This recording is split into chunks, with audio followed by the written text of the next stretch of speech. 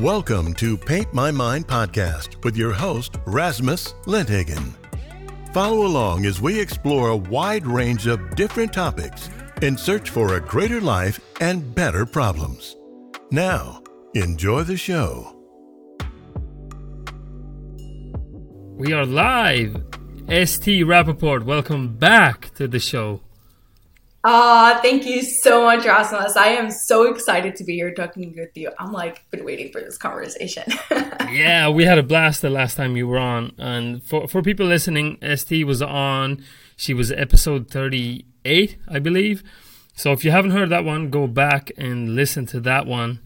But in case you don't go back, let's do like a short introduction. Who are you? What do you do?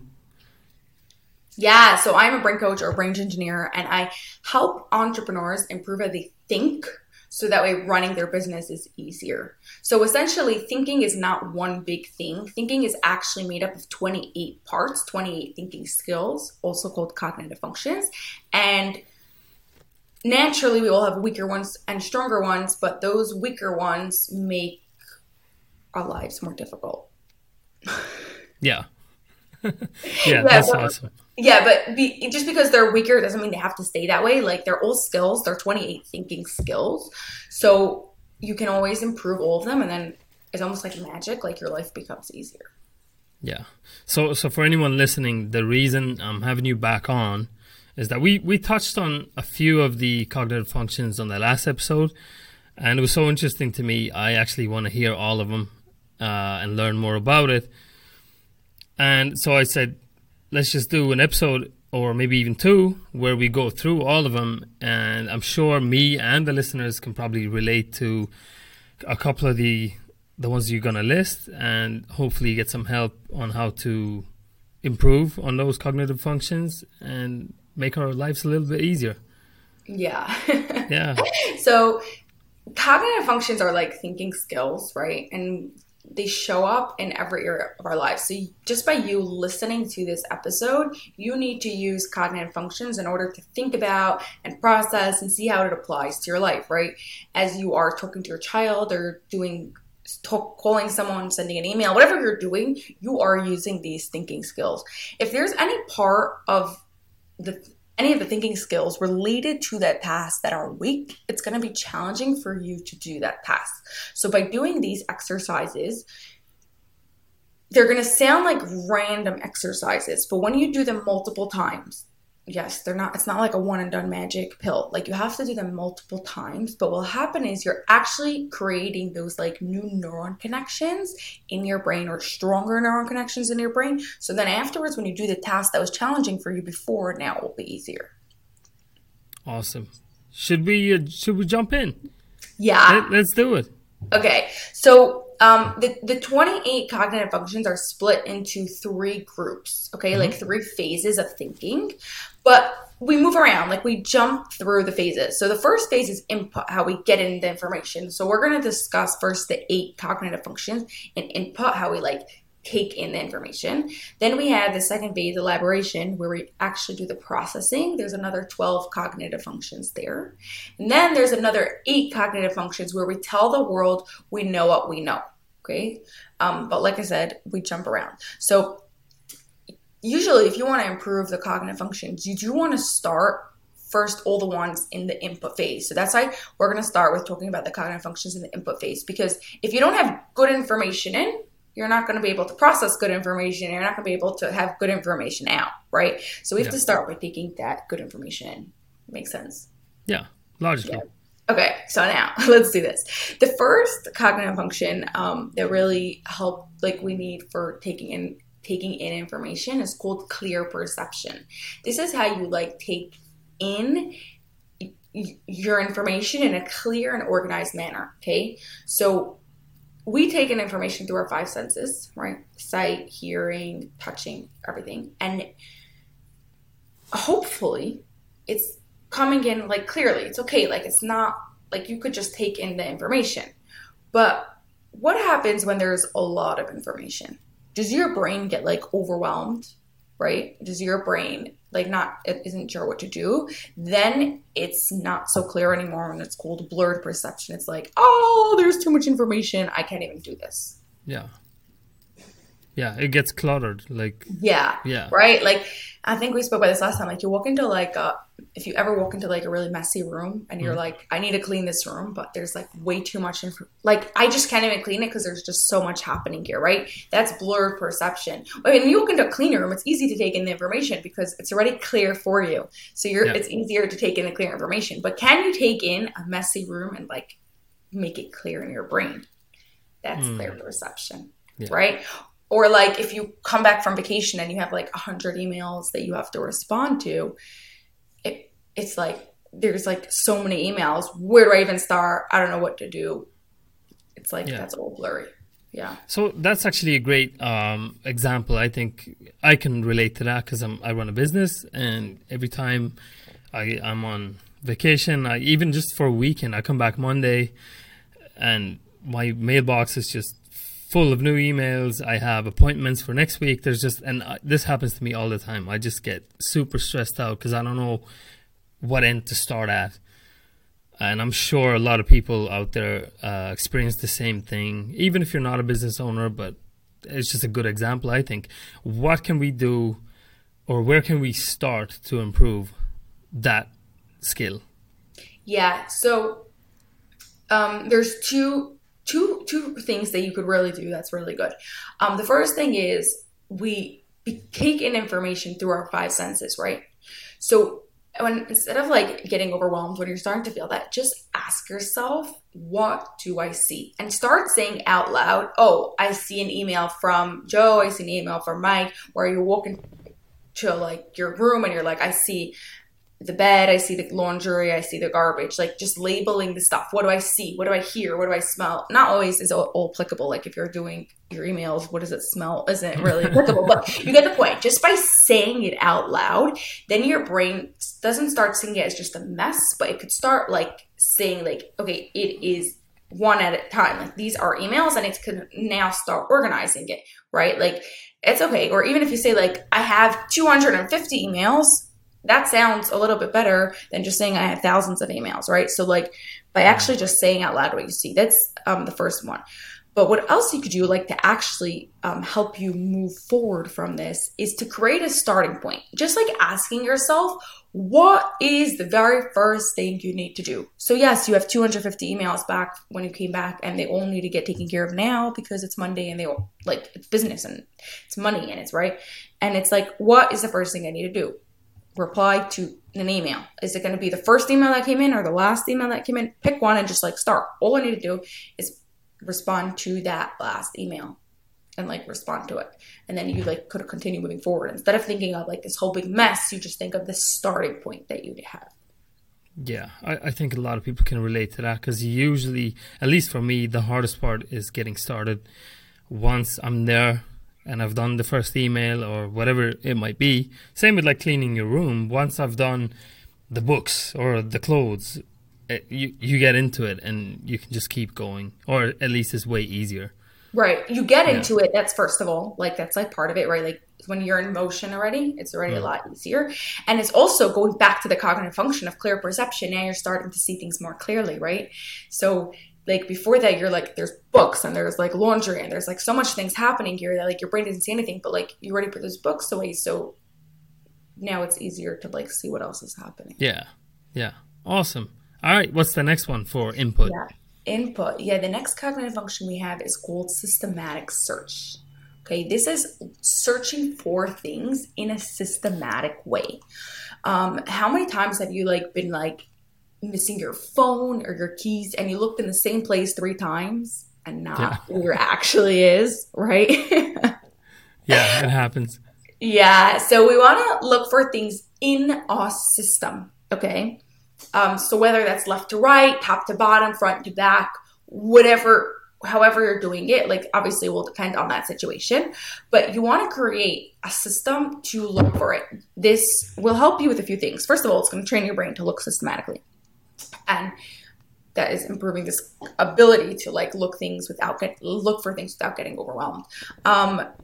also it helps you with making sure you're covering every single spot without repeating and without missing where it actually is. Because if you're, let's say, looking for a book and you decide you're looking from left to right, then what's happening is you are covering every single book and you're like going to eventually have to find it by going through it.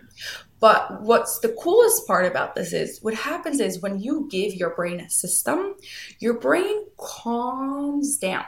And instead of now getting all anxious, I don't know where my keys are, I'm missing my phone and I have to run and have an appointment, da da da da da da, then like your brain can't think and it literally like shuts down. It goes into like fight or flight mode, and like your brain shuts down trying to like conserve energy, right? Because it's like it's scared, it's like an emergency or something, and it actually can't think. By you giving it a system and you're like, okay, I could look in order, like that's not a problem, I could just like look in an order, then what happens is your brain relaxes, can actually think, and many times you'll find that you'll actually remember where you put it. Oh, so by calming your brain down a little bit, it actually, sometimes you can recall where it was. If you're looking for a thing, or key, or whatever. Exactly. And even if you don't, you have your system, so eventually you're going to find it. And some people they like, in the beginning it sounds like it takes a lot of time. And it's true, in the beginning it may take a bit more time, but as you do it, you will create better systems. You'll know like what's the best system for the situation. And you'll just get much faster at it. And it actually like could save you a lot of time. Yeah. And what's a good way to improve this skill? Is it just finding your own system, or is there like a step-by-step, like a way to get there, so to speak?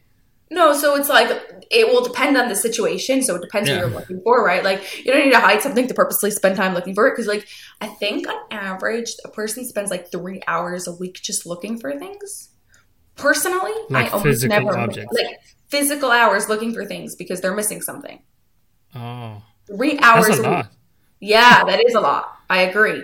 And like I remember the first time like I saw that stat like a couple years ago, I was like surprised. Like I like, and I'm not saying anything, but like I personally don't lose a lot of things. I think obviously it's from like having pretty strong cognitive functions. But even if I am missing something, because I have systematic search, I use that cognitive function, then it takes me way faster. Like it works. Yeah. But if you do want to like consciously practice systematic search, not just like when you're missing something, sometimes like I like doing things like crossword puzzles or Boggle or like games like that, or even like like when you have to find the word searches or things like that. And also just to get your brain into like the mode of looking systematically, so then like looking top to bottom or left to right, like systematically within it. But most people have enough things that they're missing, and just by practicing missing, they're gonna find it. And honestly, we teach our kids the same thing. Like if they're missing their shoes or whatever, just they're like telling you they can't find it. If they're really young, then do systematic search together with them. But if they're like even a little bit older, teach them with systematic searches. And the next time they're saying like, "Oh, I can't find this," just ask them, "Did you do systematic search?" And eventually they'll learn how to do it by themselves. That's smart. That made me actually think of, because I'm pretty messy. I lose my stuff sometimes, but I used to. I not so much anymore. But I used to do those Sudoku puzzles, the number puzzles, and that's very systematic. The way you have to look for what number goes where. Yeah. And I'm just thinking that's probably a really good tool to practice that skill. Yeah. And the thing is, you have to be conscious that you're using that skill, right? Like just doing Sudoku is like fun, like thing. And if it's challenging, it could be challenging for your brain, but yeah. Awesome. All right. What's the next one? Yes. The next one is labeling. Okay. Our brain uses labels and like names to organize, remember like all information. If you're to communicate, if your brain is not using labels, it is going to be a challenge for your brain to organize the information or for you to express what you want to express. Okay, so like if you've ever heard someone say something like "put this there," and you're like, what on heaven's earth are they talking about? Or like, can you get that for me from the closet? But like they're not like telling you what closet, or like that's not giving the proper label, right? Another way this may show up is if you ever had a disagreement with someone, like you were having some sort of conversation, and like midway, you realize that you were both using the same word, but you defined it differently, right? You're like, oh, I think this word actually meant that. And you're like, that's why we're having this conversation, right? That is also because you're not using the same labels. You're not like talking on the same label, using the same label. I see. Yeah. So basically, just start labeling things. Right. So when you're talking, you want to make sure, like, if possible, not to use so much like this or that. I'm not saying to like get rid of it from your vocabulary, but be conscious. Like, is there a different word that you could use to help you? Like, that is actually the right label. Like, is there a label for this? Yeah. So like be specific with your speech. Exactly. Be specific with your speech. Use the right, like, call things by what they're actually called. And if you don't have a name for something, like, make up a name, like in business, right? Like with your team or stuff, if there's like, or even for yourself, like when you're saving something on your computer, call it by the right name, label it. You'll be able to find it much faster later, right? Like instead of just putting whatever it automatically saves as, then later on when you're searching it, you're not going to be able to find it. Fun story with this. I work with entrepreneurs, but I don't know, did I tell you this story last time? I don't think so. Stop me if I did. But when before that, I was working with children more. And I had this 10-year-old kid who came to me, and his like parents were like desperate because like he could not remember anything. If you were telling him a story, he literally would forget the first sentence by the time you came up to the second sentence. So do you realize that every single day this kid has to relearn everything over again? You can't tell him a story. He can't remember anything. Reading comprehension, like literally, like everything had to just be repeated and repeated. And like he would understand it when you would say it, but as soon as you got onto the next thing, like it's gone. It was like really frustrating for their parents, and even like for the kid, it was super frustrating. And they really thought that he had like some sort of memory issue. Anyways, he comes like to see me first time, and really sweet kid. And pretty quickly, like I noticed like he's using a lot of like this and that and like a lot of like hand motions. And I was like, that is a lack of labeling. He's not using his labels. That's where his weakness is.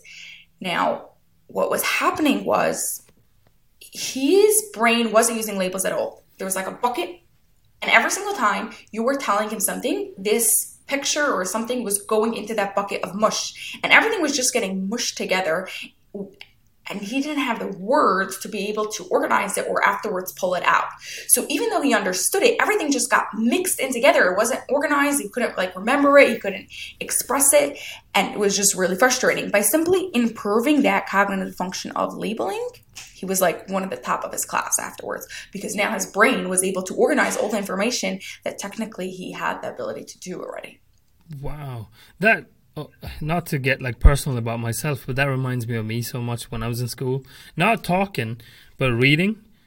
When they had, they have you read in class, and sometimes they'll have you read like one page out loud, or even just follow along when someone else is reading.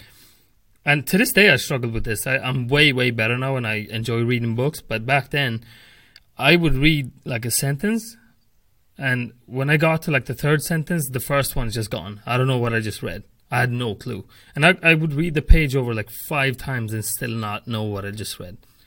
And it sucked for me. Yeah. Like, it was horrible because I felt so stupid. I felt like I was dumb, Yeah. It's horrible. I didn't have the exact same issue, but I also struggled with reading. Like, that's actually how I got into this work.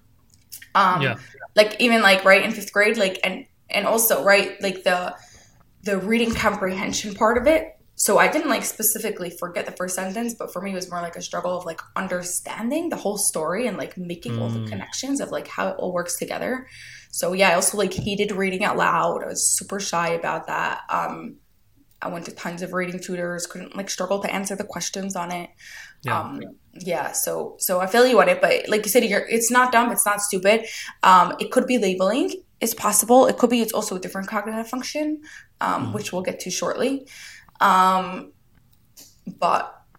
yeah, it's actually, this is a very good example of where two people could be struggling with what looks like the same thing. So let's say here we're both struggling with reading comprehension or understanding what we're reading, but it's for different reasons. Yeah. Because of different cognitive functions. What most people do is they do the typical thing that everybody else is struggling with. This person needs more reading tutor.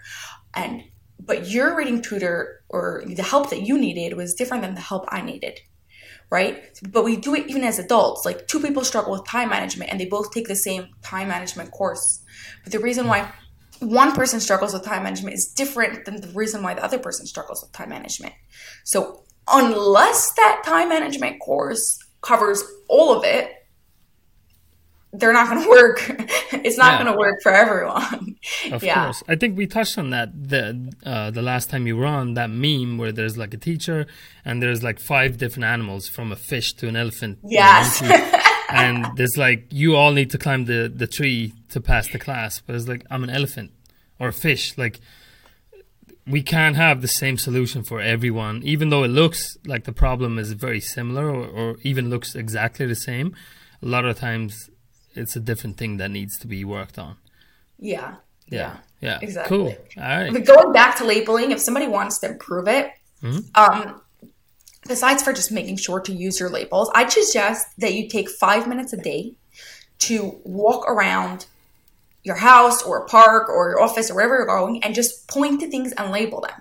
This is a chair. This is a desk. Like, be very conscious to call them what it is. And it will just get your brain like fired up in that area of like using labels, and it'll be easier for you to talk labels. Awesome. All right. Next one.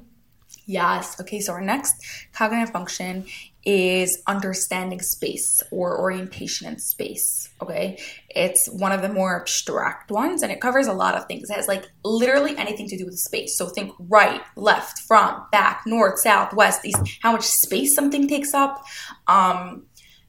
Things like that. So anyone who's struggling with this or directions, right? If you're struggling with following directions, with following like maps, if you struggle with your right and left, what about, do you know the rights and lefts of someone if they're in a different direction? They're facing a different direction than you. That's part of it. If you struggle with like how much space something takes up, like let's say you think like you're setting up a room or a party or something, and you're like, yeah, I could like stick in one more thing here, but like there's not really so much space there. Yeah. Or even like, this is a fun one. I know like I struggle with this really bad, is like always crashing into people and things. Sorry, that just sounds funny. It sounds funny, but like if you know the people that are listening that know what I'm talking about, like you think you're going around the table and you just like crash at the corner of the table while you're going around, right? I used to be way worse at this, but I actually totaled the car because of this, like completely ruined a car. I was in like an empty parking lot, completely empty. It was like a new parking lot, so like almost no one was there. And they had like these like cement, like these 4 feet like cement poles that like afterwards they were still in the middle of this construction, and like afterwards they were going to put like the street lights on it. I don't know, it was a bit interesting. And it was like empty parking lot, and I just like bashed right into this pole because orientation in space. Like I thought I could get around, but I just crashed right into it. So at that time, I knew I needed to work on this cognitive function. Like no option anymore. I want to make fun of you, but I won't just because of time.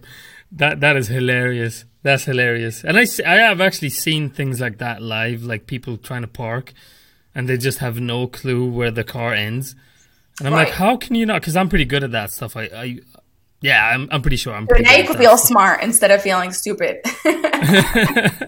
Yeah, but it was always weird to me. Like, how do you've been driving that car for years and all of a sudden you don't know where it ends? Like, I don't know. Yeah. To me, it's just because it never happens to me. It's easy for me to sit and laugh at it and be kind of like judgmental. But it's good that you're bringing that up because like we are so used to like what we're good at and like we're like, oh yeah, that's easy. Yeah. But everything that's a challenge for someone else or like everything that people like make mistakes in and they're like, how could they make such a stupid mistake? It's not because they're stupid, it's because of this weak cognitive function. Like, speaking of parking, I would literally like always like pull up like that little bit extra and like had like tons of scratches on my cars because of it. And it was literally like, it was a thing, and like that came from this cognitive function. I'm like way better at it now. Can I still improve? Of course, but like I haven't totaled the car anymore because of it. And like, and my parking's way better and I don't crash into people. Or like sometimes like you'll even feel it. Like if you go to a grocery store and like that person that like keeps on like crashing into your cart, like while they're trying to go around, that's also this cognitive function. So next time, instead of like, I'm not saying you get mad at them, but like if I've seen people get mad at other people, like it's not that they're purposely trying to do it. It's because of course they have this weak thinking skill. Yeah. Yeah, but it's funny. Like for me, for example, I laugh at that. Like you can't even park your car, that kind of thing. But you would laugh at me for losing my phone 3 times a day because I don't laugh because I know it's a cognitive function. But I know what you mean. You know what I mean? Like it's actually reminds me of something that a different guest, Kevin, said something interesting. He said, when you look for advice from other people, you have to remember that they give advice based on their beliefs and their perspectives. So like, and I'm going to add, they give advice based on their cognitive functions. It's 100% true what he said. Yes, their beliefs, their perspectives, and their cognitive functions, which are all very related, because your perspectives are going to come based on your cognitive functions. Yeah, of course. And that's the same with like judgment. If I judge you for not parking or that you can't park your car, it's like that's based on my perception, because for me, that one is easy. But I have obviously other things that I probably suck at. And I don't probably even know, like you said, you got better at it because you're very, what's the word? You know that you have this problem and you also looked for a way to work at it.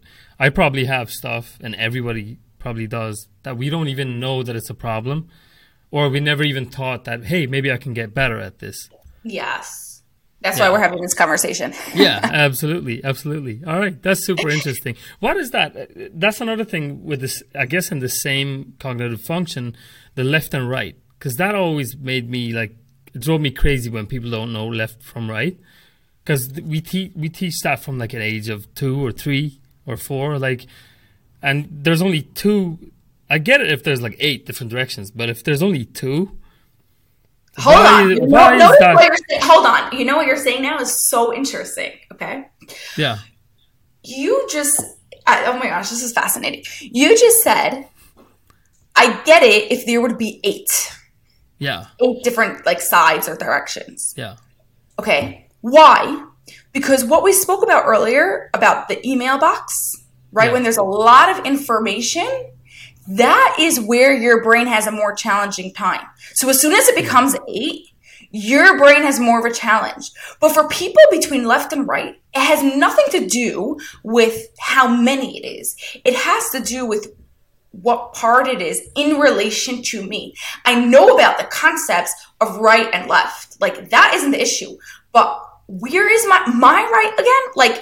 It's not about many. It's about the space. Right? It's about the space around and being able to understand that space. And so it's cool to see speaking, exactly. Your perceptions and your judgments will come based on your cognitive functions. Yeah. Of course. Oh, that makes so much sense. That's so interesting. Yeah. Right? Awesome. Yeah. Cool. Yeah. Okay. So if you want to get better at it, one of my favorite games, it's actually a kids game. So you could play with your kids also, but it's, super challenging for adults also. I love to do it or do it with my clients too. It's called right turn, left turn. Google right turn, left turn game. I don't make any money off it. So I'm not trying to promote it to you, but it's honestly, it's really good.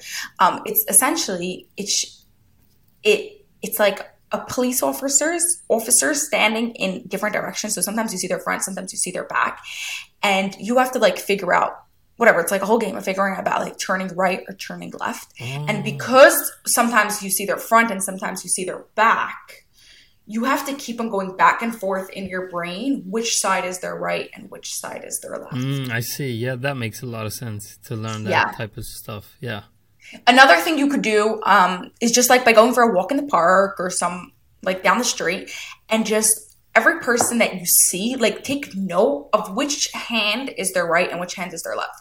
There's going to be people walking in different directions, they're turning and stuff like that. And that will also help you get right and left, because sometimes we're good at knowing our rights and lefts, but we struggle with like when someone else is in a different direction. That's like first, like if you're struggling with rights and lefts, you're going to need to do that first before you do anything else in space. Yeah. So get that first, and then we could like talk about the other space things.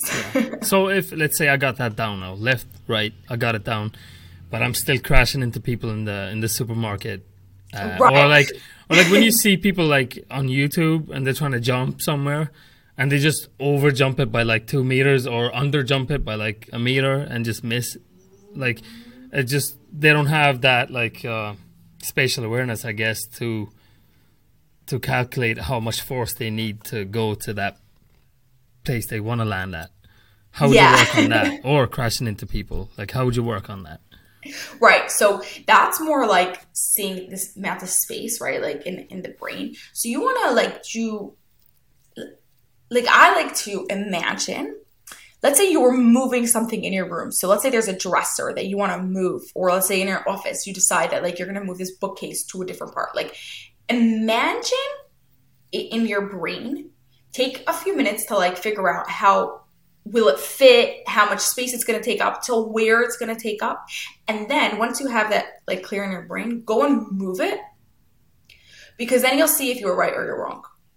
Oh yeah, so you'll see, right? And it will give you like a better judgment. Oh, I was like a few centimeters off. Or even if like with your car, right? Like this might be something with your car, like take the time to like walk around the car and see like how big my car is, and go to like an empty parking lot, go to a place like where you're not going to actually total your car, and like try to see, can I fit in here? Don't do anything that will, like I said, like will kill you, but like do conscious things to imagine it in your brain and then test it out to see if you're right. Yeah. So basically practice that thing, and like consciously practice. Right. Yeah. Exactly. Yeah. Exactly. Awesome. All right. Next one. Okay. The next one is also a really abstract one. And this is being aware of time. Like actually like understanding time. Like how long something takes. Or like what needs to happen first is really something else. But like the way it might show up is like typical. Anyone who lacks time management looks like it might be time, but it actually might be other things. Like it might be from other cognitive functions, because time management requires many cognitive functions. But if you like, let's say, are always running late, or like, let's say you always think, this is a good one, you always think you could fit in one more thing, right? Before the meeting, like, oh yeah, I'll just throw dinner in the oven, or like I'm going out, I have to go pick up my kid and I'm going out, I could like run these 3 errands even though I can only do 2. Or leaving things for last minute, not understanding how much time this task is going to actually take you. That all has to do with time. Like how long does this actually take? Yeah. All right, awesome. So let's dig into that one. If because I've heard this, I can't remember what it's called. It's like one of these fallacies, or one of these concepts that like things will take as long as you give it. So for example, if I say I'm gonna clean my house and I need to finish it within 2 weeks, usually if I say that, then it's gonna take me 2 weeks. But if I only give myself like 4 hours, I'll do it in 4 hours. Like it actually doesn't take me 2 weeks to clean the house. It's just what I put on it. Like 100%, yeah. And I do believe that things fill up the amount of time that it takes. But like it's more about understanding on let's put it like this. That concept, I forgot the official, I think it starts with a P. There's like an official term with it. But what happens is, what the concept's about is that you're going to like stop procrastinating. And what's going to happen is, if you have less time, you're going to focus on what's most important. Okay. You're not going to, if you only have 4 hours, you're not going to like dust every single corner, and you're not going to procrastinate at all. You're going to like do what you need to do in order to make it work, which is true. Okay. Yeah. But how long, like what is the actual time? How do I say this?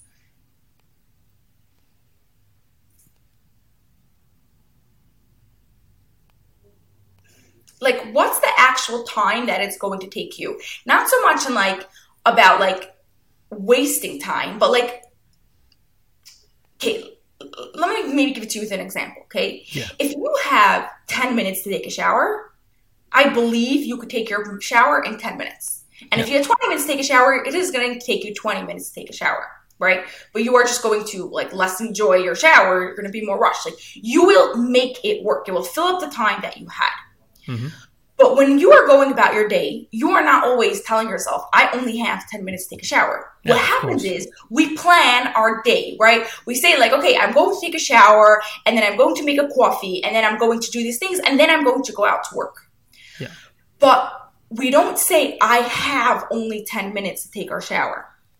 So it is not just filling up that shower. We think in our brain, oh, I could do it in 10 minutes, but we don't give ourselves just those 10 minutes.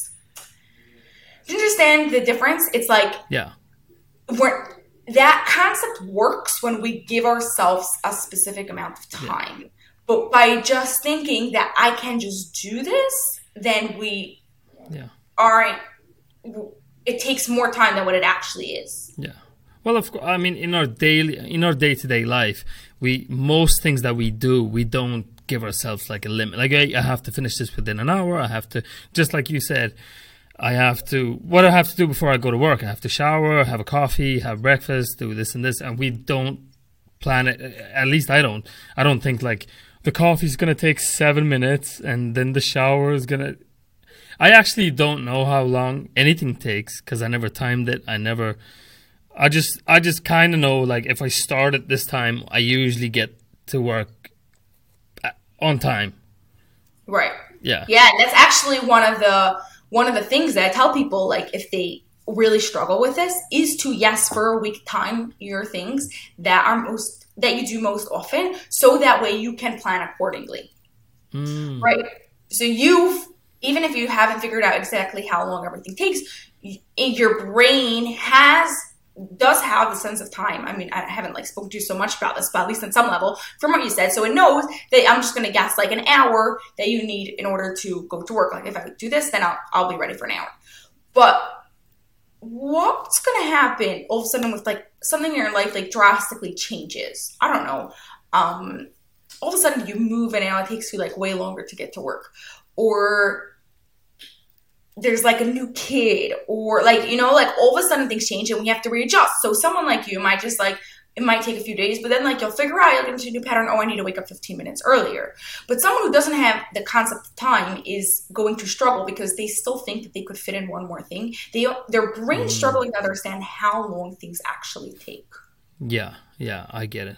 So if you are a person who's struggling with this, without maybe until you hear this, maybe you didn't even know that this is like a skill that you could actually work on. Yeah. Hold on. I need to interrupt you on that right now.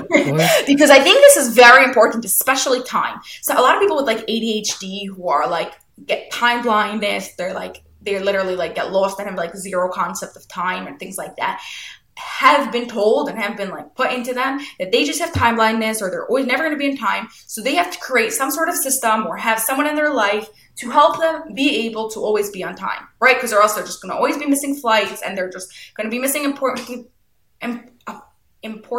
appointments and things like that. So like they have to set up their lives around the fact that they struggle with time. Yeah. But like you just said, time is a skill. Understanding time is a skill that you can learn even if you currently have time blindness. It's just the reason you have time blindness is because you haven't developed this skill. Yeah, awesome. I love it. That's why I enjoyed our last conversation so much too, and the whole concept of this is because I feel like a lot of people in many, many different ways, including myself in the past, is like, people who are like, oh, but I'm not a morning person. I'm not organized. I'm not this. I'm not that. I'm not an entrepreneur. I'm not entrepreneur minded. I could never start a business. But it's like, you are like that now, but you used to be different. I think we even said this on the last episode. You used to be different. So obviously you've changed. So why couldn't you change again? Most of the things in your life you can get better at. I never accept that. I am just like this. Yeah, well, you can change it. You're not a set thing. You're not a chair. Like, and even a chair you can even a chair you can rebuild, right? So it's like you can actually improve almost everything in your life if you wanted to. Exactly. Yeah. It's that growth mindset we spoke about last time. Yeah, exactly. Yeah. Awesome. So yeah, back to that time concept of time. What would someone like that, someone who says I have ADHD or I can never be on time, how would they start working on this in a simple way? Yeah. So there's a few things they could do. First of all, like I said before, is like time your schedules. Yeah. Well, what's going to happen is, besides for like you actually knowing how long it takes you to take a shower instead of like just assuming like, oh, I could do this in 5 minutes. It's going to develop your brain's ability to understand time, like how long something is. Like I remember someone once told me, like, I know how long a minute is because that's how long on my microwave, like it takes me something to warm up. Like there's like a certain like, right, like your brain begins to get the understanding. Now that's just a minute, but can your brain understand how long 10 minutes is or 30 minutes, right? Like that sense of time. So that's one thing, just like by timing your activities. I'm going to warn you, it's like, it's not fun, but it will be worth it. It's like it's a week of like writing down how long your things take and actually timing it, but it's so worth it. Another thing to do, which is simple and it will just give your brain an idea of time on like a broader concept, not so much like the minutes, but just like what time is get yourself a big calendar, like those big monthly calendars. And whether this is for your family or this is just like for you, for like work and like you're keeping it in your office, and hang up like at least 2 or 3 months, better yet, if you could even do like 6 months at a time, writing all your important things that are happening. And it will just help your brain think a broader picture of like time on like on a bigger scale. Yeah, fantastic. I'll add also, because I had a lady on the show before called, her name is Leslie Joselle, and she works with time management and procrastination, and especially with teenagers and stuff like this. She mentioned that, but she also said like clocks, like actual analog clocks, hang them everywhere. Like you'll learn time if you do that, because you'll see it everywhere. Another thing that a friend told me, I was asking for my kid who's 3 years old, and he said, because he's a child psychologist, he works in schools, and he said they use something called a time timer, which is basically, I never saw it before. It's basically a timer, but it changes colors, so it goes from like red to green over whatever time you set it to, and that way, especially probably for kids, then your child can see when it's getting closer to whatever, like we're leaving in 10 minutes, I'll put the time timer on. They can visually see it instead of just guessing. Yeah. That's really good. Is like everything's connected to cognitive functions. That connects back to a different one. It's called like abstract thinking, right? Like making something concrete versus more abstract. So the numbers time is more abstract versus the colors for the kids, right? Like they know they're more connected to the green and the red versus like the 7 and the 3. So as a kid, that's really good. As they get older, you want to slowly move them away from that, right? Like you don't want them to have to be relying on that when they're like 25. Like that's obvious, but like I just had to put that out because we tend to do that. Like, like you said before, like we're going to stay the same way we are. yeah, of course. That's funny. Like you're 25 and you're still waiting for a green light or a red light to do whatever. Yeah, my mentor, she's so funny. She makes fun. I don't know if like you have it by you, but like in America, they have like these like counting teddy bears that like teach kids counting. I don't know. Like, is it a video or it's like little figures? Yeah. Oh, okay. And they're like these like hard plastic things, and sometimes they use it like for math or for counting.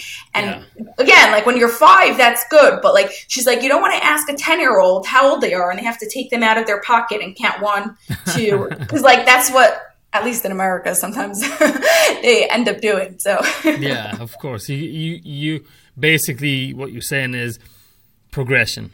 right? Yeah, exactly. Yeah. You don't But want to stay we'll in get the more same. into it like when we talk about that cognitive function. Yeah, awesome. All right, that's a bit about time. Next one. Next one, yes. Okay, don't get like freaked out by the name. We're gonna break this down. It's called conserving constancies. Okay, so basically seeing what stays the same or what needs to stay the same even when something changes. So if I have two squares, okay, they're both four sides are all equal, four right angles, right? Like two sets of parallel lines, exactly what makes up a square. But one is red and one is blue. Are they still both squares? Yeah. Yeah. Now, what happens if they're both red, but now one of the squares has two sides that are longer than the other sides? Are they still both squares? Well, it's a rectangle. Yeah, it's a rectangle, right? Yeah. So even though they're both red, it has nothing to do with the square, right? That isn't important for us for this piece of information of wanting to know if it is a square or not. So it's conserving constancy is being able to see like what aspects of it need to stay the same for this thing to be the same. Oh, so like if it changes color, it doesn't change if we care about squares, exactly. Yeah. So how would you? Can you give an example for like, because that's again like sounds like something you would maybe teach for kids, but how would that be? How can that? What would that look like in like an adult's life? Do you have an example for that? Yeah. So here's an example, but like everything, it might also be a different cognitive function. But like one way this might show up is like if something in our schedule changes and it's like now I'm so lost, the whole schedule is so different. No, like one thing changed, but most of your day is still the same. Right? Or even like on a simpler level, you are yourself in work, in family, in when you're with your friends, you are still Rasmus, but different parts of it change. Even if different parts of your personality show up, you as your soul is still there. Yeah. Right? Yeah. Or maybe if like another way it might come up is like, let's say it's like a little bit different. Like let's say simple, like a brand decides to like change their packaging, right? Mm-hmm. So like, okay, so it doesn't affect us personally, but the actual product, the food that we're tasting is still the same. Just because they changed the packaging, it's not the same. But like if you ordered something and now it like needs to show up a little bit differently in your life. Like let's say, here's a good example. Let's say you ordered something online, like a piece of furniture or something, and it showed up and it's not exactly the same as you thought. Does it still fit or doesn't? Like, is the color off? Like, so now the color really matters because it has to match all the other furniture. So now it's not good. Or the color doesn't make such a difference because it's not the perfect, like, there's not that perfect shade of gray anyway. So it's okay if it's like a little bit different shade of gray. Yeah, so it's about our expectations a bit. In that way, is it? Yes, it's expectations will be more in a different cognitive function. Okay. But it's more about understanding what needs to stay the same, like what's most important, like what needs to stay the same for this thing to actually be what it is. I see. Yeah, because like that calendar example is kind of good because I know for myself not so much, but I know a lot of other people. You might have, let's say, 10 things scheduled for the day, and then one thing changes, and you get really stressed out. When in reality, you just get an hour break, or you could just do something like it's not a big deal. But that's why I said expectation, because you had an expectation for the day, and then something changed. Right. And there's another cognitive function. It's called considering another perspective, or it's also like cognitive flexibility, right? Like being flexible. So sometimes the schedule comes up as more like from that aspect, the expectation of like, I have this expectation of the day, and now like being able to change that and be flexible with it. Sometimes it's this conserving constancies. It's like the rest of the day isn't horrible. Like some people, like the rest of the day, they can't focus. They're not sure like what else is going to happen. Yeah. They're right. Like that is not so much of like flexibility. It's more of like not being able to see the same, that this meeting still is the same thing just because the meeting before was canceled. Yeah. Yeah, I get it. Yeah. Awesome. Awesome. All right. Next one. Okay, this is our last cognitive function in the input phase, in taking in. Actually, no, it's not. Second to last is number 7. It's number 7, taking in information in a clear way. So it's called collecting precise and accurate data, or like getting precise information. So when you're getting information from someone, right, you want to make sure you're getting in the right information. Someone gives you a phone number. If it's one phone number off, they give it, you're like, you can't call them. Or if somebody like write one dot in an email, like you can't send the email. So when you're taking in information, you want to make sure you're taking in information in that precise way. And could you give an example of something you've encountered where this was a problem for someone? Yes. So like, here's a very good example. Also ADHD, but not just, this specific person was, but like not so much caring about the details, because they're like, yeah, whatever, like it doesn't really make a difference. I'll just like I get the idea. I'll be able to figure it out, and then not being able to like do so well. So let's say like when they were like taking in clients and like getting client information, not being super careful with all, like, yes, they got their name and they got the email and they got like the things that they think they matter, but like things that like didn't matter so much, like not actually caring so much about the information. Like it's more business example, but maybe I'll give you another example also. But like, let's say for example, like finding out exactly where this client came from, like was not just like social media, but like, was it from Instagram? Was it from TikTok? Was it from LinkedIn? Like getting that precise information. Cause like once you have that information, then you could like figure out like, where's most of my clients. But if you just like say social media, that's not super precise. Right. But like, but this same person like had the same struggle. And like, let's see, when it was like, was baking or stuff. Yeah, like she has some like crazy stories of like when it was baking, like not taking the right information. So putting in like tablespoons instead of like teaspoons, right? Like a tablespoon is 3 times the amount of a teaspoon. So yeah, if you put in a tablespoon of salt, like, right? That's not getting the right information in. I get it. And is that just like, that would be, it sounds like you're just sloppy when you think. Like you're just right. Not, like, right? It's not, it's it can show up sloppy. It's more of like not caring so much about details. Like, so if you know, a lot of times these people are really like, they're really big thinkers and they're very visionaries. So they're really good, like entrepreneurs, or even like in their lives, they have like really big goals and things like that. And they don't care about like the little details are what's going to help them get to those big goals. I see. I get it. Yeah. So paying attention to detail, and there's 2 sides to that, I think, because a lot of people who, in my experience, who pay too much attention to detail, or like if you suffer from like perfectionism, right? That to me, and I've heard this before, and I've said it on the podcast too, is the same as procrastination. Because if it's not perfect, I'm not going to release the book that I'm writing. Whereas the person who makes it like 95% perfect, he's going to write 10 books while you only released maybe 1, if that, because yours, it's never going to be perfect. So I think you need to find a balance, and there's a place and time for both. Sometimes you really need to pay attention to details, and sometimes you just need to like get the big stuff done.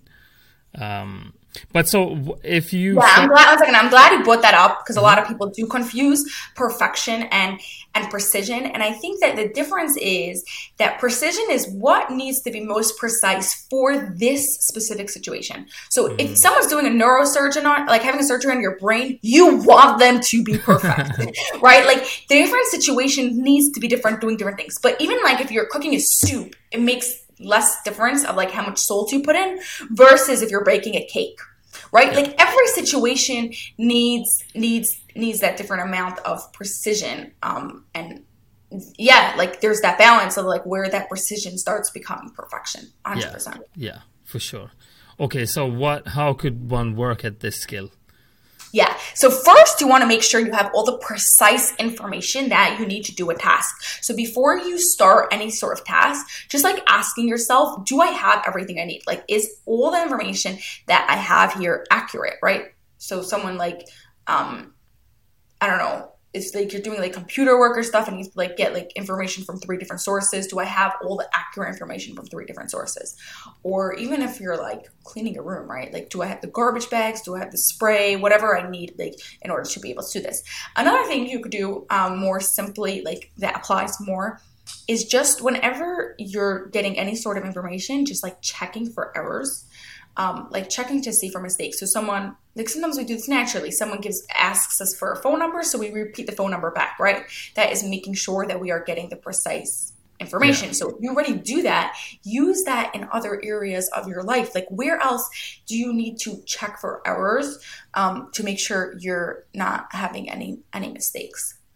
Yeah, awesome. That's a good one. All right. Do we have one left on the input side? Yeah, one left on the input side. Let's do it. So that is holding 2 or more pieces of information in your brain at the same time.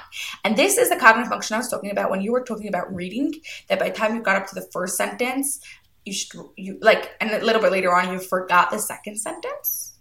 I am curious if it could be it was labeling, I don't know, like for you, but I'm curious if it's more related to this one. Okay.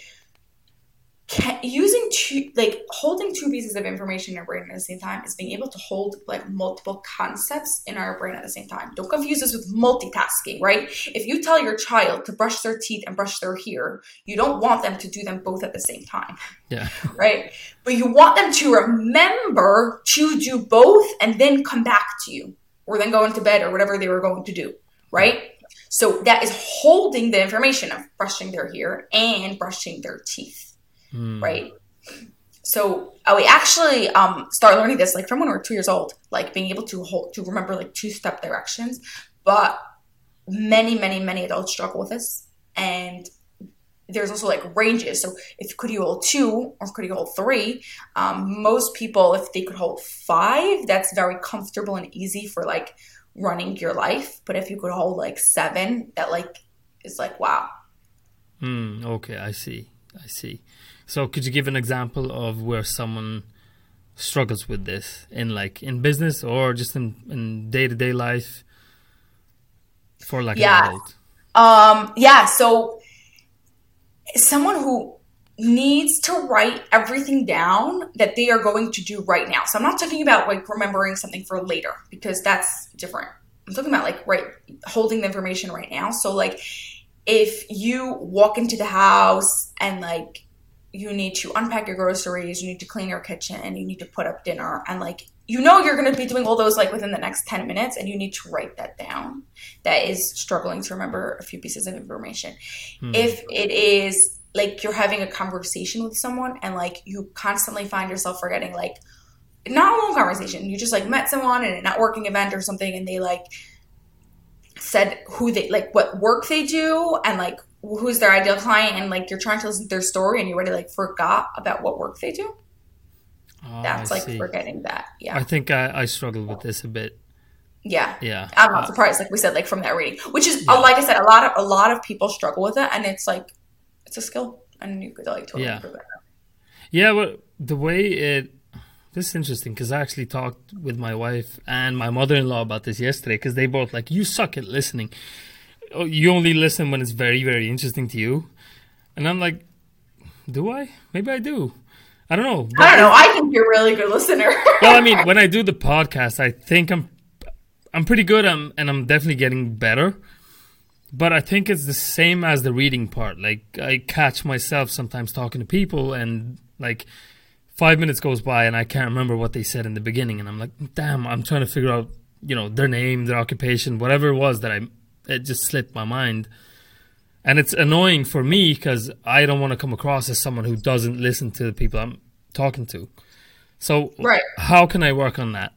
Yes. Oh, it's a really good example. And then it's like frustrating because then like you're trying to remember, and by only trying to remember, like you're so-called listening less. Not that you're not listening, but like it looks like you're listening less because you're focused now and trying to remember. And yeah, it just gets into a vicious cycle. And honestly, like it happens with a lot of the cognitive functions, and you can improve it. So you want to start by giving yourself 2 things to do in a row. Okay, like I said, like you're coming in from the grocery store, I'm unpacking the bags and I am cleaning the counters. Or like 2 things in a row to do. Whatever you're doing. I'm going to send this email. I'm going to respond to this text. Like tell yourself 2 things to do.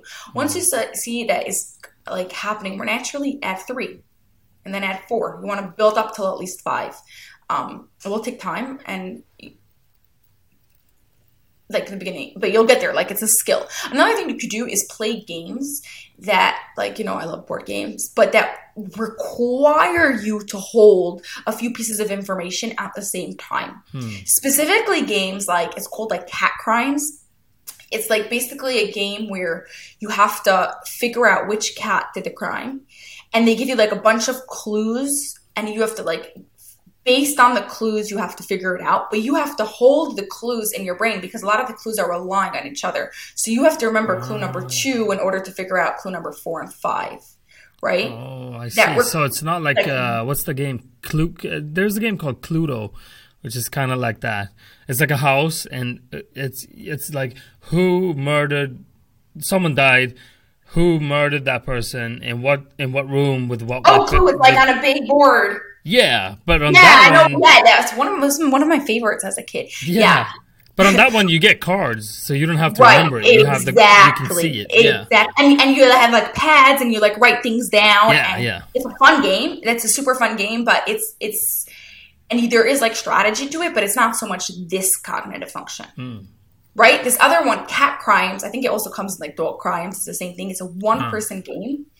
And there's like 1 card with a bunch of clues and you have to figure it out. And there might even like be like these games, like I think they sell them in like booklets or even like online. Like you could just like games that give you clues and you have to like figure out the solution based on like the clues that they give you. I should like really research and see which one so I could like help people. Yeah. Tell it some more to people. All right. So have this conversation with your wife about this 2 sources of information. Yeah. You know what? I'm going to show her this clip from this podcast. Have her help you, yeah? When we could create a surrounding of people who have the same terminology as us, who's using the cognitive functions, who's reminding us, like it works way, way faster, like improving these cognitive functions. Oh, cool. All right. Yeah. So to summarize just how you could work on it, basically, again, it's just progression. Start with 2 items or 2 things. Go to 3, go to 4, go to 5, or even higher. I mean, and naturally, I would assume you'll see progression if you just do this on a daily. I mean, you're going to do the things anyways. You might as well do it cognitively, like actually think about what you're doing, right? Yeah, that's a very good point. Yeah. Awesome. All right. That's all of them for the input side of it? Yeah. You want to go a couple more? Go into some other stuff? We can. If you want. Could. I mean, I think Unless pretty sure. Do like a separate episode for like the elaboration because that's going to be like 12. Yeah. How many do we have left on the? What was it? It's input. Input is 8, and then elaboration is 12, and then output is another 8. Let's do 4 of the ones on the elaboration. Yeah. Okay. No, wait. Is that the one with 12 or with 8? Yeah, this is the one with 12. Is that the middle one? The middle one. Yeah, I would want to go in order. The processing. Right, the processing part of things. Awesome. Let's do like 4, and then we'll do all the rest in a separate episode. Awesome. Perfect. Amazing. Okay, great. So now we are up to the next phase of thinking. But I'm going to remind you, we jump back around because you're going to see, like, while we're having to process the information, we might sometimes need to get more information. So we're going to go back to the input phase. All right. But we'll see. Let's do this. Okay. So the next cognitive function, or the first cognitive function in the elaboration phase, is called defining the problem. Just as it sounds, getting super clear on what the actual problem is. Like, have you ever or know someone who like started solving a problem and midway through or like after spending tons of money and time, they realized it was like actually a different problem? Yeah. Yeah, I can relate for sure. Yeah. Yeah. That is not defining the problem. Okay. Yeah, it's super easy to understand. But I think sometimes even if we do define the problem, we only define the problem on a surface level. We don't go like deep to what the actual problem like the actual problem is, right? Okay. Like just going back for a second, like to what you said about the listening, like I'm not trying to like attack your wife, but I just thought it was a good example. Like she's just saying like you're not listening. That's like a surface level problem. There's a deeper problem here of that cognitive functions. Or here's another example. It's a bit gross, but I like it because it's not cognitive functions, so it explains it. People have an easier time understanding it. But also, you have to remind me if I said this. Stop me about it. Yeah. I don't exactly remember everything I said in the previous episode. Yeah, it's fine. But about a year ago, my dad fell off a bike and became paralyzed from the neck down, and he had to. He's now walking again, so against all odds, he's doing really good. But he spent months. He had surgery, and he had to move his throat to do the surgery and move it back. So for quite a long time, he couldn't eat. He had to have a feeding peg, that food went straight into his stomach, right? And anyways, he was in this rehab, getting food in his peg, and he really wasn't sleeping well. Mm-hmm. So they decided to give him sleeping medication. And then he was having a lot of gas pains. So they decided to give him gas medications, Gas-X. And then he was having trouble going to the bathroom, so they gave him medications for that. And he was just taking every day there was another situation, just taking more medications, and wasn't helping. He still couldn't sleep. He still had all his other issues. It wasn't working. Mom's we have to actually figure out what is going on here. And she spoke to a different doctor, someone out of the rehab, someone completely private. And she's what food is he eating? What food are they putting straight into his stomach directly? And essentially the food that they were giving was basically chemicals, not real food. And that was what was causing all the problems. They switched up the food, gave him more this organic, actual, was real food, basically just crushed up. And everything went away. Gas issues, away. Sleep, bathroom issues, gone. Now he could sleep better because he doesn't have these gas issues and these things. That's gone. Why? By instead of just saying, oh, I have this issue, so I'm just going to give you medication, actually figuring out what the problem was, all the other issues went away. Yeah. So we have that. Yeah. It seems to be a very common problem these days, especially with medication, with stuff like this. It's oh, I can't sleep because I don't have my sleeping pills. No, that's not the problem. The problem is that you need sleeping pills in the first place. Maybe figure that part out, and then you can sleep without them. That's exactly. Yeah, I think that's a huge issue in many different topics today. And one that I just thought of, a completely different example, but I think if I'm getting this right, people will say a problem that I have is that I don't have a lot of money, right? I want a lot of money and I don't have it. But a better way to look at that is okay, so what am I actually willing to do to make money? Or how much money do I actually need? Or what skills do I have that can potentially make me money? That is way more interesting than just saying, oh, I don't have a lot of money. Yeah, but figure out how to make money is the problem. That you don't know how to make money, basically. That's the problem. Right, exactly. Not that you don't have it. The problem is you don't know how to get it. Here. Exactly. Yeah, exactly. Exactly. That's a very good example. Yeah. Awesome. Okay, so how can we get better at that? I mean, so honestly, it's not nothing so fancy. Just getting clear on what is the actual problem here, and if you just get a simple answer I don't have money or I can't sleep or whatever it is, it's what is causing me? I like that question. What is causing me? And then you could helps you get deeper. So what is causing me not to be able to sleep because I don't have my sleeping medication? But what is causing me to need sleeping medication? Yeah. Right, then you're going to get to the real answer. Yeah. It's almost like that. I know you, it's one of my favorite clips from our previous one. You said ask yourself why 7 times. You could use that for this too. Exactly. Why am I, Exactly. Yeah. Awesome. All right. Perfect. Okay.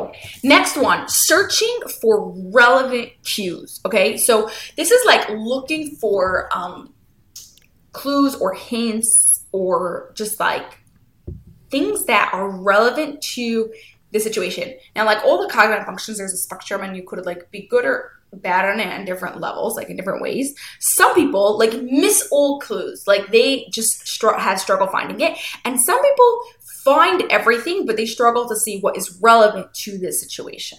Mm. Okay. Yeah. So the obvious like way this shows up is like social cues, right? Like it's Yeah. like the first one. Um, that obviously comes to mind, but it's like whenever you're doing some sort of work or some sort or having a conversation with someone, it's like what is relevant to this conversation, right? Like what information do I need to share, right? Like someone who overshares struggles with this. um Someone who always like starts a task and forgets, they think they did like getting precise information, right? Like remember we spoke earlier, they think they got everything, but but they didn't get what was relevant to this task. They didn't get the information relevant to do this task. They're struggling with it. I see. And how can we work on this skill? Yes. So here it's obviously being conscious about it. But also playing games that require you to use clues. So that game that you said before, Clue, does require you more to use this thinking skill of like picking up relevant cues from other people Mm-hmm.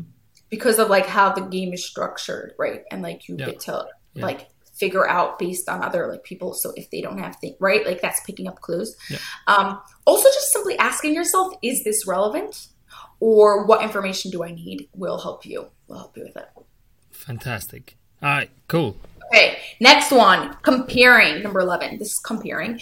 And this is one that, on a very basic level, a lot of people think they're good at. I think we spoke about this one a little bit last time. So Maybe. let's do it again.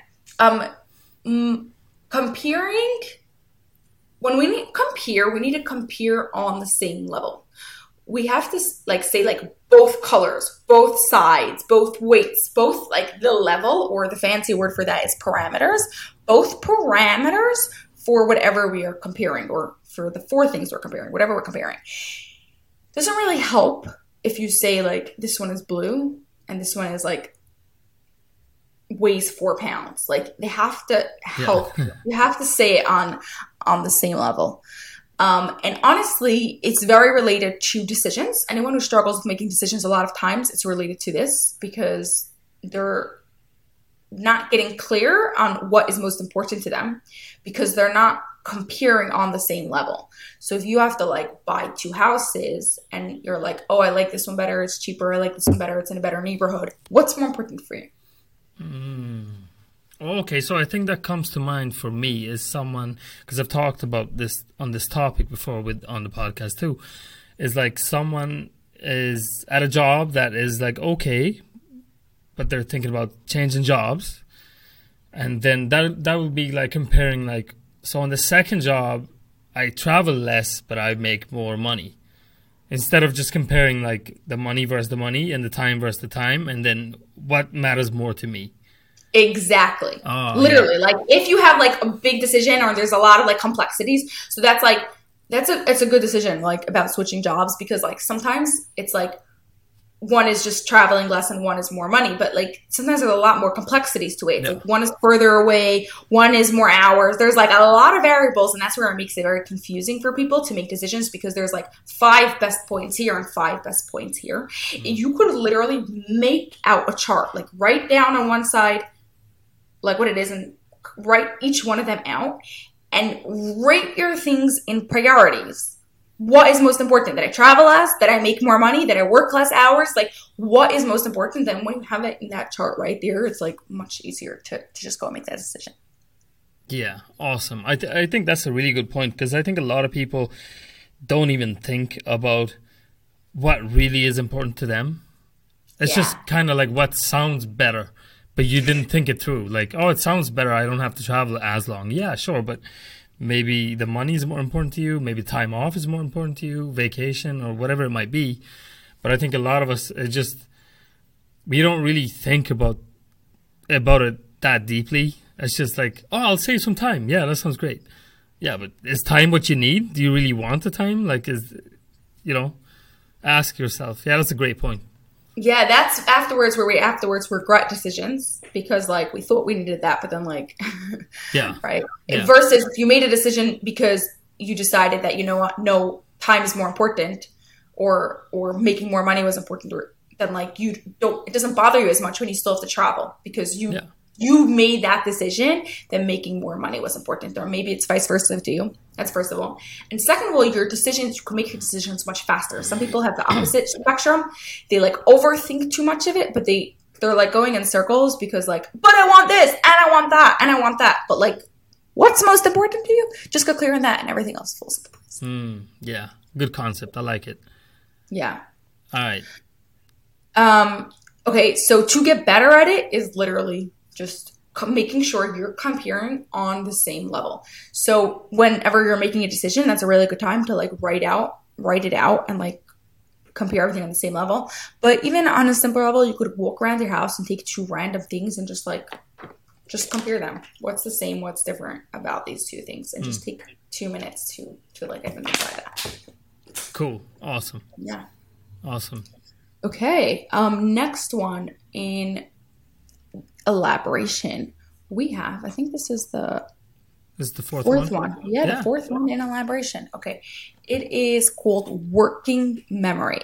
So, or broad mental field. Working memory is really like part of it. But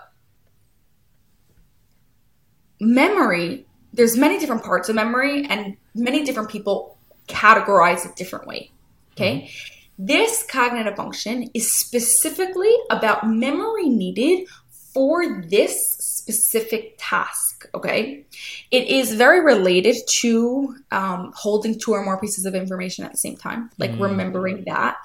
But it's a little bit more than that. It's already like coming into the processing phase of like remembering that information that you need to work on right now.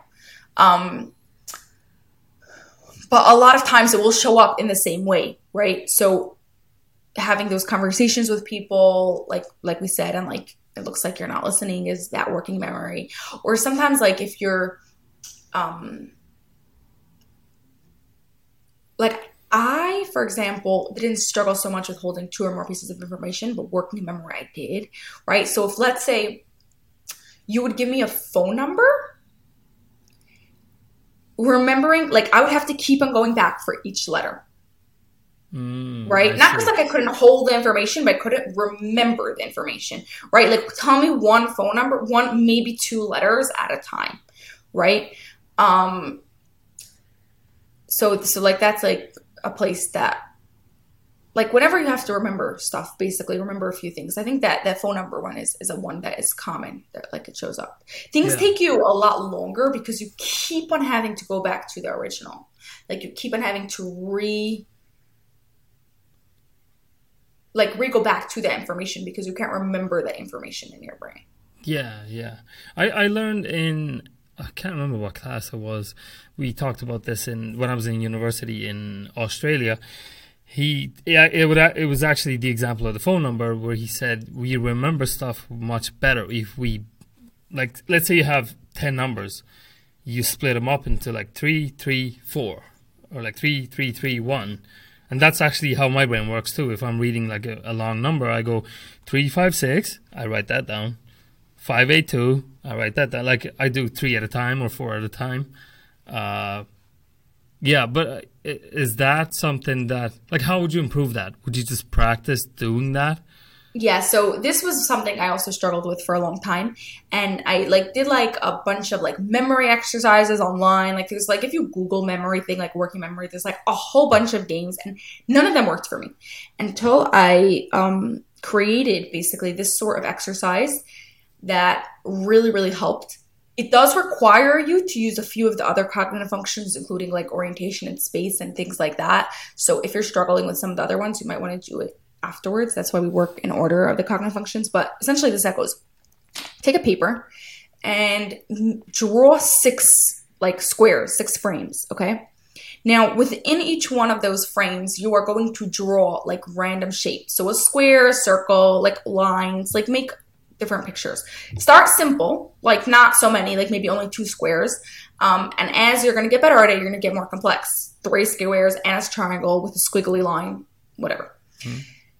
Then what you do is you take your phone and you record each one, exactly what each one of these squares are. So you're what's happening in each one of the frames. So in frame 1, there's 2 squares in the right hand corner on top of each other. Frame 2 has 3 circles at the bottom, starting one at the left corner, 1 at the right corner, and 1 in the center. It also has a triangle in the top center. Like literally get very specific and record exactly what is in that frame. So when you say record, do you mean like a voice memo? Like On a voice memo, on a recording app on your phone. If you have that, just record it. Then what you're going to do is you're going to take a new paper and you're going to draw 6 frames again. And you're going to listen to 1 frame at a time. Don't listen to all 6 because that's like ridiculous amount of information. But 1 frame, listen to the recording of 1 frame, and now like right away draw that 1 frame. So your brain has to remember that, right? Like that working memory has to remember that information. And then you could compare, because you have your sample that you drew before, you can compare them and see what was different. Now, like I said, there might be a few other cognitive functions involved. If space is a struggle when you say right or left, you're going to have a hard time with that. Precision. If you did not record it precisely when you recorded it, you are for sure not going to be able to do it. That's why we said good information in, good information out. But for the most part, like if you're good at those 2, and then like this will be a really good exercise for you. I'll tell you, I had a real challenge with it in the beginning, but like a couple of times a week for a few weeks, and it works really well. At least it did for me. Awesome. Well, shit, we did an hour and 20 minutes, and I don't know. I don't even know what to say. This is, for me, it's so much fun because I can relate to tons of what you're saying, and I'm kind of finding things that I'm like, yeah, I probably need to work on that one. It's so much fun for me, and we'll definitely do part 2, and I think we can maybe cover the rest in that one. And thank you for coming on again. So much fun. Yes. Yeah. It is so much fun. It's so interesting. And like a lot of the things, that's why I like the examples, because usually the easiest examples are like what you can do for a child or with colors or whatever. But you can also find examples that are for, because obviously 5-year-olds don't listen to the show, right? But you can find ways to apply these things to business, to relationships, to life, to organizing your home, to many, many different things. That's what's so interesting about it. Yeah. Well, I appreciate you having me here. Oh, it's good. My pleasure. Said, it's foundations, like you said, it's like, right, it starts as kids, but like everything else, all other skills that you've learned are built on top of this. So that's why it does apply to life and relationships and business and all the other good things. Yeah, awesome. Before I let you go, just mention where can people find you if they want to look deeper into this or reach out to you or, any of that good stuff. Yeah, so you could take a free cognitive function assessment. Like if you're listening to this and you're like, I'm not so sure exactly which ones I need to work on or what's going to be smartest for me to work on first, then start by just taking this cognitive function assessment. It'll take you just a couple of minutes at lifepicksuniversity.com/brain. So it's lifepicksuniversity.com/brain. Awesome. We'll put all your links and everything to your social medias and all the rest of it in the description. This has been a blast. We'll talk soon again. Yes, thank you. Thank you. Thanks for listening. Make sure to follow and subscribe to stay up to date on new episodes. Until next time.